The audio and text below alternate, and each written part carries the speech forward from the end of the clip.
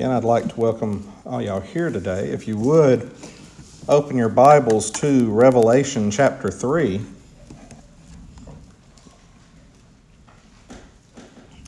And we'll be looking at verses 1 through 6. Revelation chapter 3, verses 1 through 6. And as you're turning there, how many churches in society, the people in these churches, in today's society, believe that their church is alive, when in reality, the church is dead? Is it a few churches or is it many churches?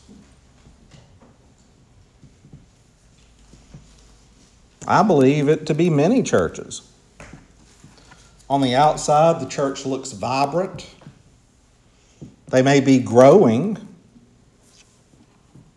But when you look at the doctrines that are preached in those churches,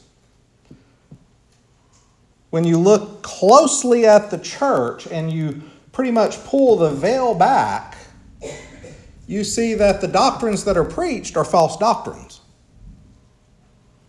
You also do not see the work of the Holy Spirit in those churches. Thus, the church is dead. And if you think about it, it does not matter the size of the church. It does not matter how big the church is. And it doesn't matter how much that church is growing. Because you could have the largest church in the world. You could have a church that has thousands upon thousands of people flocking to it every Sunday. But if the gospel of Jesus Christ is not preached in that church is dead. Now, why is that? It's because people will flock to a church that is preaching things they want to hear. They're not going to go to a church that they're going to be reminded that they're sinful. They're not going to go to a church where their toes are going to be stepped on. It doesn't matter if the church is large or if the church is small. If the gospel is not preached, that church is dead. And this is not a new occurrence. It was happening in the early church. And we see this with the church at Sardis. Because what we're going to see is Jesus tells this church, you think you're alive, but you're dead. And we're going to look at that church today. Again, open your Bibles to Revelation chapter 3, and we'll be looking at verses 1 through 6. And I write unto the angel of the church which is at Sardis, these things saith he that hath the 7 spirits of God and the 7 stars. I know thy works, for thou hast a name that thou livest, but thou art dead. Be awake, and strengthen the things which remain that are ready to die, for I have not found thy work perfect before God. Remember therefore how thou hast received and heard, and hold fast and repent. If therefore thou wilt not watch, I will come on thee as a thief, and thou shalt not know what hour I will come upon thee. Notwithstanding thou hast a few names yet in Sardis, which have not defiled their garments, and they shall walk with me in white, for they are worthy. He that overcometh shall be clothed in white array, and I will not put out his name out of the book of life, but I will confess his name before my Father and before his angels. Let him that hath an ear hear what the Spirit saith unto the churches. Let's go to the Lord in prayer.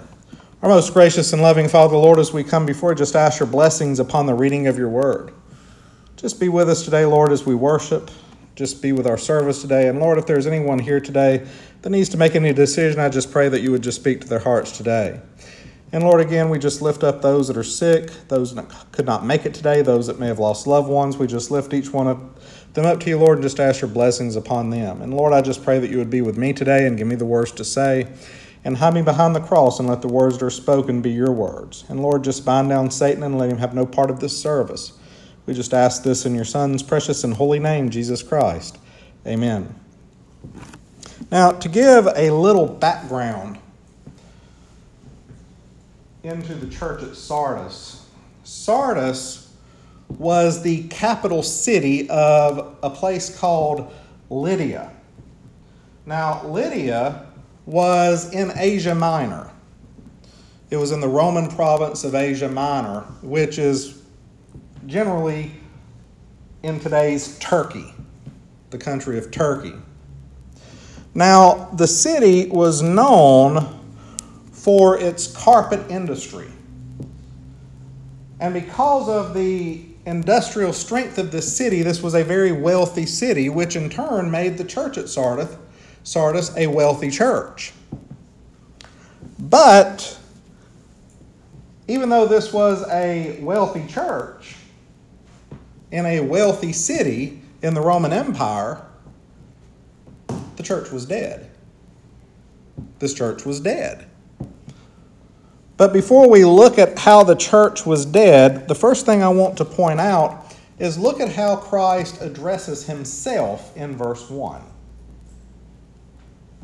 When we look at verse 1, he says, "These things saith he that hath the 7 spirits of God and the 7 stars."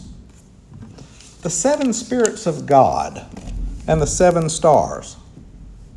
The 7 spirits of God refer to the Holy Spirit. So what Christ is telling them, if you think about what the Holy Spirit is called elsewhere in the Bible, the Holy Spirit is called what? The Spirit of truth. So he's saying, I have the 7 spirits of God. So what you're about to hear will be truth. It will be ultimate truth that you need to listen to. And then he says, I have the 7 stars. The 7 stars. And if you go back into chapter 1, you'll see that the 7 stars refer to the ministers of the churches to whom he is speaking. So what is he telling us here? He's saying that what you're about to hear is truth, and every minister of the churches that I'm speaking to, I'm holding in my hand. Basically, I'm holding your church in my hand. So you need to listen to what I'm about to say. Basically, he is telling them, I have all authority over you. And you have to listen. And then, what he says is not a good report for this church.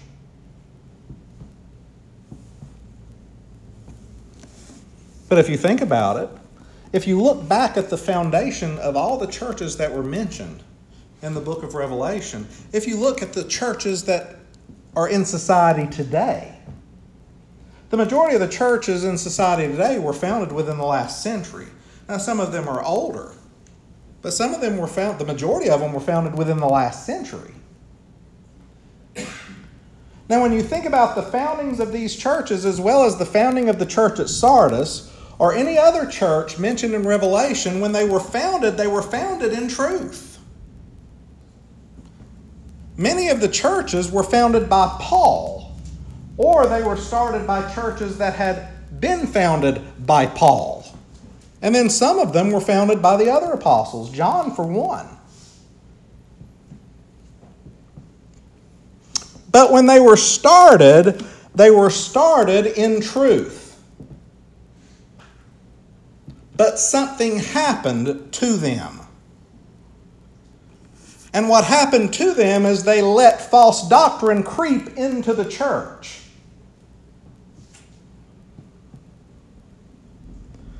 So, all the churches that are facing condemnation in the book of Revelation, Sardis being one of them, they are facing condemnation because they were preaching false doctrine. And another reason they face condemnation is because they could not even see they were preaching false doctrine. What we see with Christ's condemnation of the church at Sardis is that the church thought it was alive. It thought it was doing well. Everything was going great. But Christ tells them that they are dead. They're dead.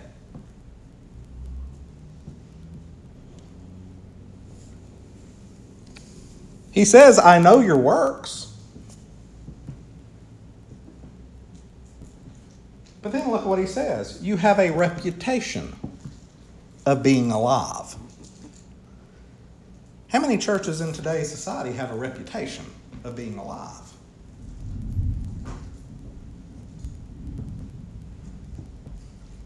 It's the church that everyone wants to flock to. Oh, they have all the youth programs. They have the praise bands. They have this and they have that. And they have that young preacher right out of the seminary, or the cemetery is what they should be called.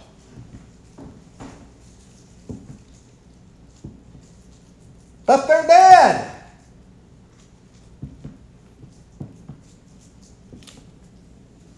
They had a reputation of being alive. But when you pulled back the veil, false doctrine was being preached in this church. And we see this with Christ's condemnation of the church. Now, what could have killed this church? We're not told explicitly what was killing it, why it was dead. But we're told enough about what was happening in this church to get a general picture of what was going on.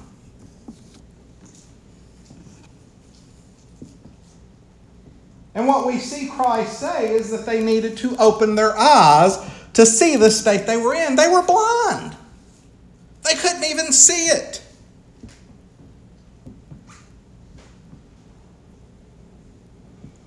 Look at what he says in verse 2. Be awake. Open your eyes and see your problem. Open your eyes and see what is affecting your church. And then he says, strengthen the things that are working, that are good. Strengthen those things before they too die.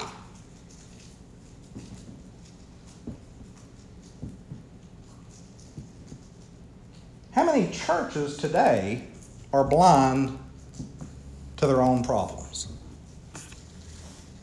How many?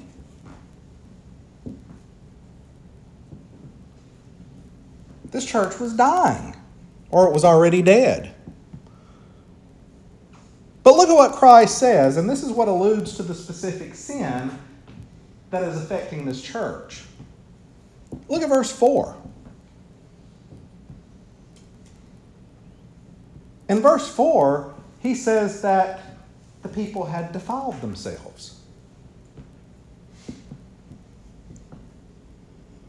Notwithstanding, thou hast a few names yet in Sardis which hath not defiled their garments. Now, what is he talking about here? He's talking about Christians in this church. Those who are to be clothed in white because they had been washed clean by the blood of Jesus Christ. He is saying they have fallen so much they had defiled themselves and made themselves dirty. How had they done that? The only way a Christian can defile themselves is when that Christian becomes worldly.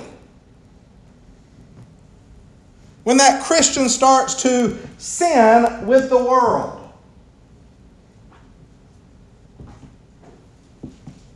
But what does the Bible tell us? When we've received Christ as our Lord and Savior, we're no longer of the world. We're to be dead to the world, dead to those things that could lead us into sin. That's pretty much the entire thing that baptism represents. The death of the old nature and the coming alive, or the resurrection, or the new birth of the new nature in Christ. But the church at Sardis had defiled itself. And, if you look at what he says, notwithstanding thou hast a few names, the majority of the church was affected by the sin. The majority of the church, not just one or two, the majority was affected by it.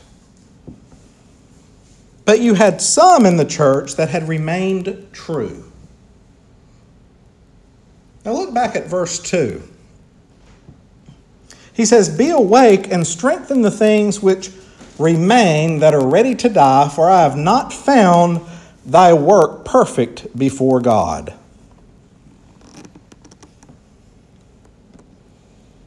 And then in verse 3, he says, "Remember." Remember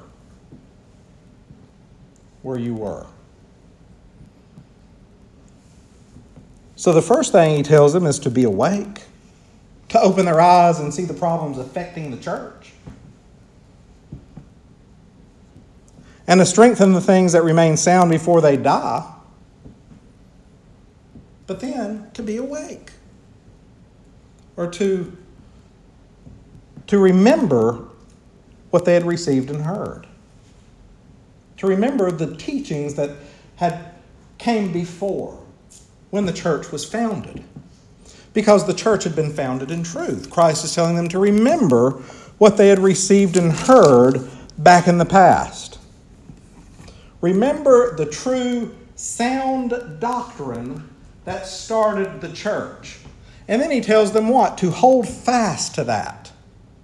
To hold on to it. Hold on to that doctrine. And then he tells them to repent. Repent. Now, in the Bible, you have two things in regards to repentance. In the Old Testament, the word repent means to turn from. To turn from and to turn to.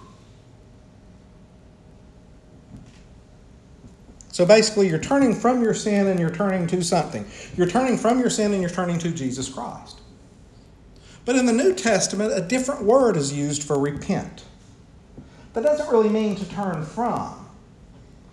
It means basically to open your eyes, to be amazed by what you hear. And that should make a change, or a change should take place because of that. So what we see Christ saying here is, when he says to repent, he is telling them to turn from your sin and turn back to me, to open your eyes, to be amazed by what I can do. Be changed by this turning.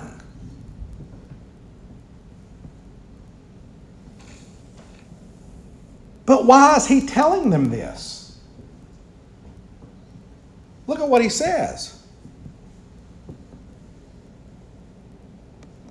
"If therefore thou wilt not watch, I will come on thee as a thief, and thou shalt not know what hour I will come upon thee."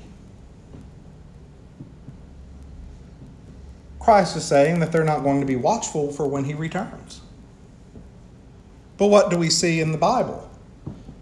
Specifically in the book of Mark. "Watch thee therefore, for thou knowest not when the master of the house cometh." He tells us to watch. And he's telling this church to be watchful.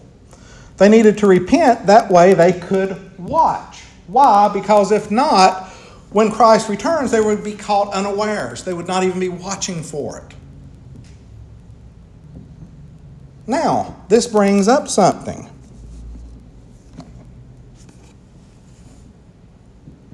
Who's Christ talking to? Is the city of Sardis still there? No. The city of Sardis was destroyed over 1,500 years ago by an earthquake. The Romans never rebuilt it.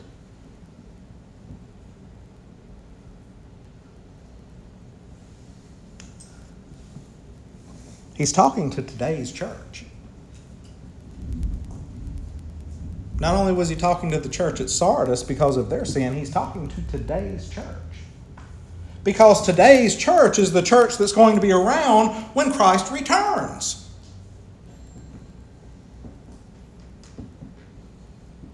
He's talking to every single church in our society.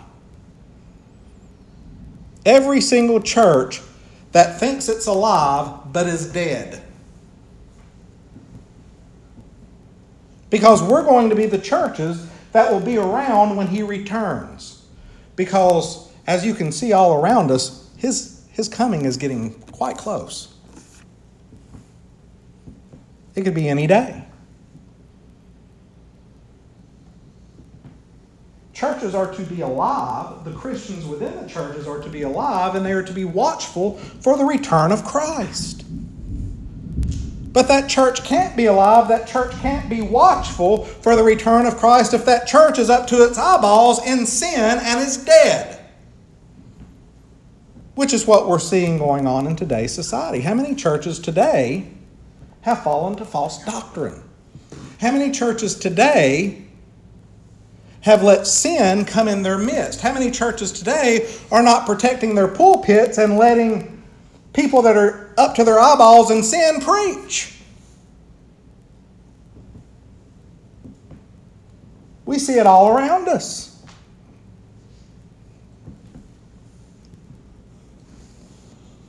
Churches are to live and be ready and watchful for the return of Christ.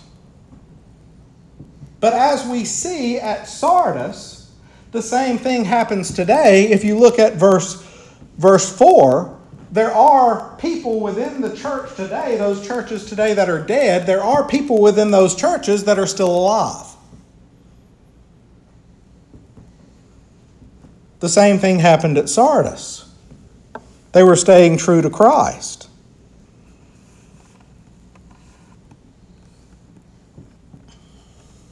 And what does he say? He promises those that stay true to him, they will walk with him clothed in white. Why? Because they are worthy. But then look at verse 5.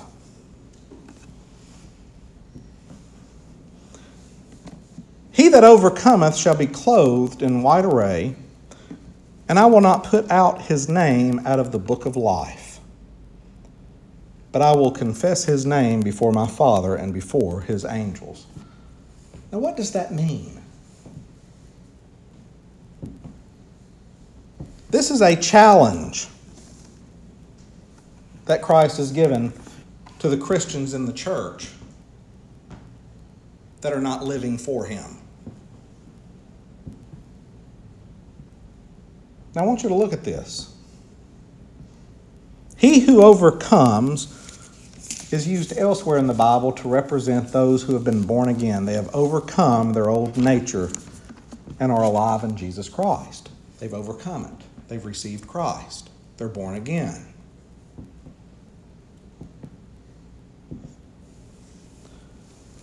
But he's also talking about overcoming the sin that is taking place in their life at that moment. Those who repent in these churches and return to sound doctrine, he is saying they will not be punished with death. So Christ is telling them, you need to turn from your sin, you need to repent, or I will remove you from the earth because you're damaging the church. And this is what he means when he references the book of life. There's 2 books mentioned in the Bible: the Lamb's book of life and the book of life. The Lamb's book of life holds the name of all the Christians, all those that will receive Christ, and those were put in before the foundation of the world, as we see in the Bible. But then you have the book of life. The book of life holds the names of all people that live. And when those people die, their name is blotted out because they've died. Christ is telling them, if you repent, if you overcome, if you turn back to me, I will not punish you with death. I will not blot your name out of the book. Which means I'm just going to remove you from the earth.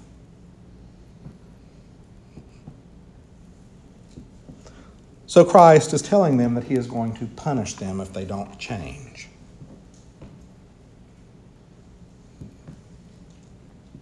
Now, what does this tell us?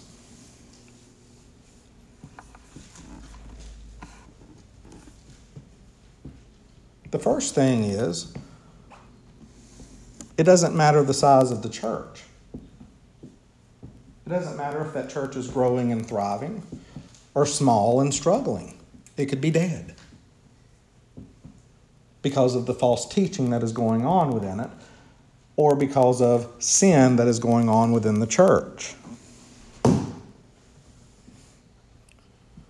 Now, whereas you have some churches that are dead, that might be growing and thriving or small and struggling, you still have churches that are alive. You have churches that are growing and thriving that are alive. And you have small, struggling churches that are alive. But what we need to look at is the fact that growth does not necessarily mean a church is alive. You have to look at what's being preached. You have to look at the doctrine, what's going on in the church. Is false doctrine being preached? Because every church should be alive and living for Christ, large or small. And life comes because the church is teaching correct doctrine. It's teaching the gospel. It's preaching the gospel. It's going out and working for Christ. It's mission-minded. It's doing what Christ has commanded it to do, to go into the world and teach all nations. And if those people within the church are alive, or if they struggle and fall into sin, they repent of that sin. They confess that sin. The Holy Spirit is working in that church. That's an alive church. The church is ready and watchful for the return of Christ. Sardis, when you look at the church at Sardis, Sardis looked good on the outside. But on the inside, they were dead. And as a result, Christ tells them to repent. And if they don't repent, he is going to punish the church. And he will punish them with death. But the same is true for churches in today's society. They look good on the outside, but when you look inside, you will see that some of them are dead because they have become worldly. But it doesn't need to be that way in any church, because in Christ we have overcome the world. In Christ we have truth. In Christ we have life.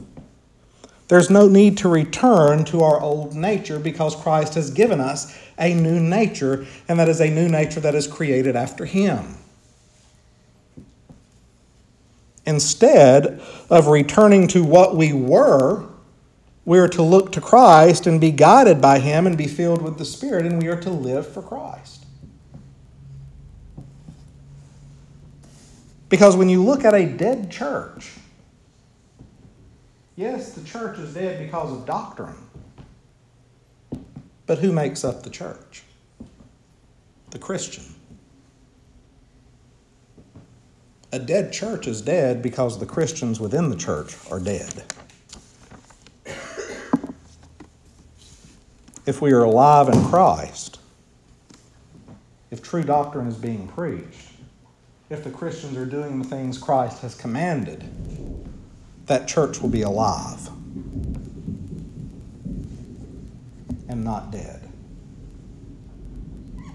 And churches are to be alive in Christ. Let's stand for prayer. Our most gracious and loving Father, Lord, as we come before you, just thank you, Lord, for this day. I thank you, Lord, for your word and that we can learn from your word. And Lord, I just pray that you would just be with us as we go into this time of invitation. Just continue to be with us and overshadow us with your love and watch care. We just ask this in your Son's precious and holy name, Jesus Christ. Amen.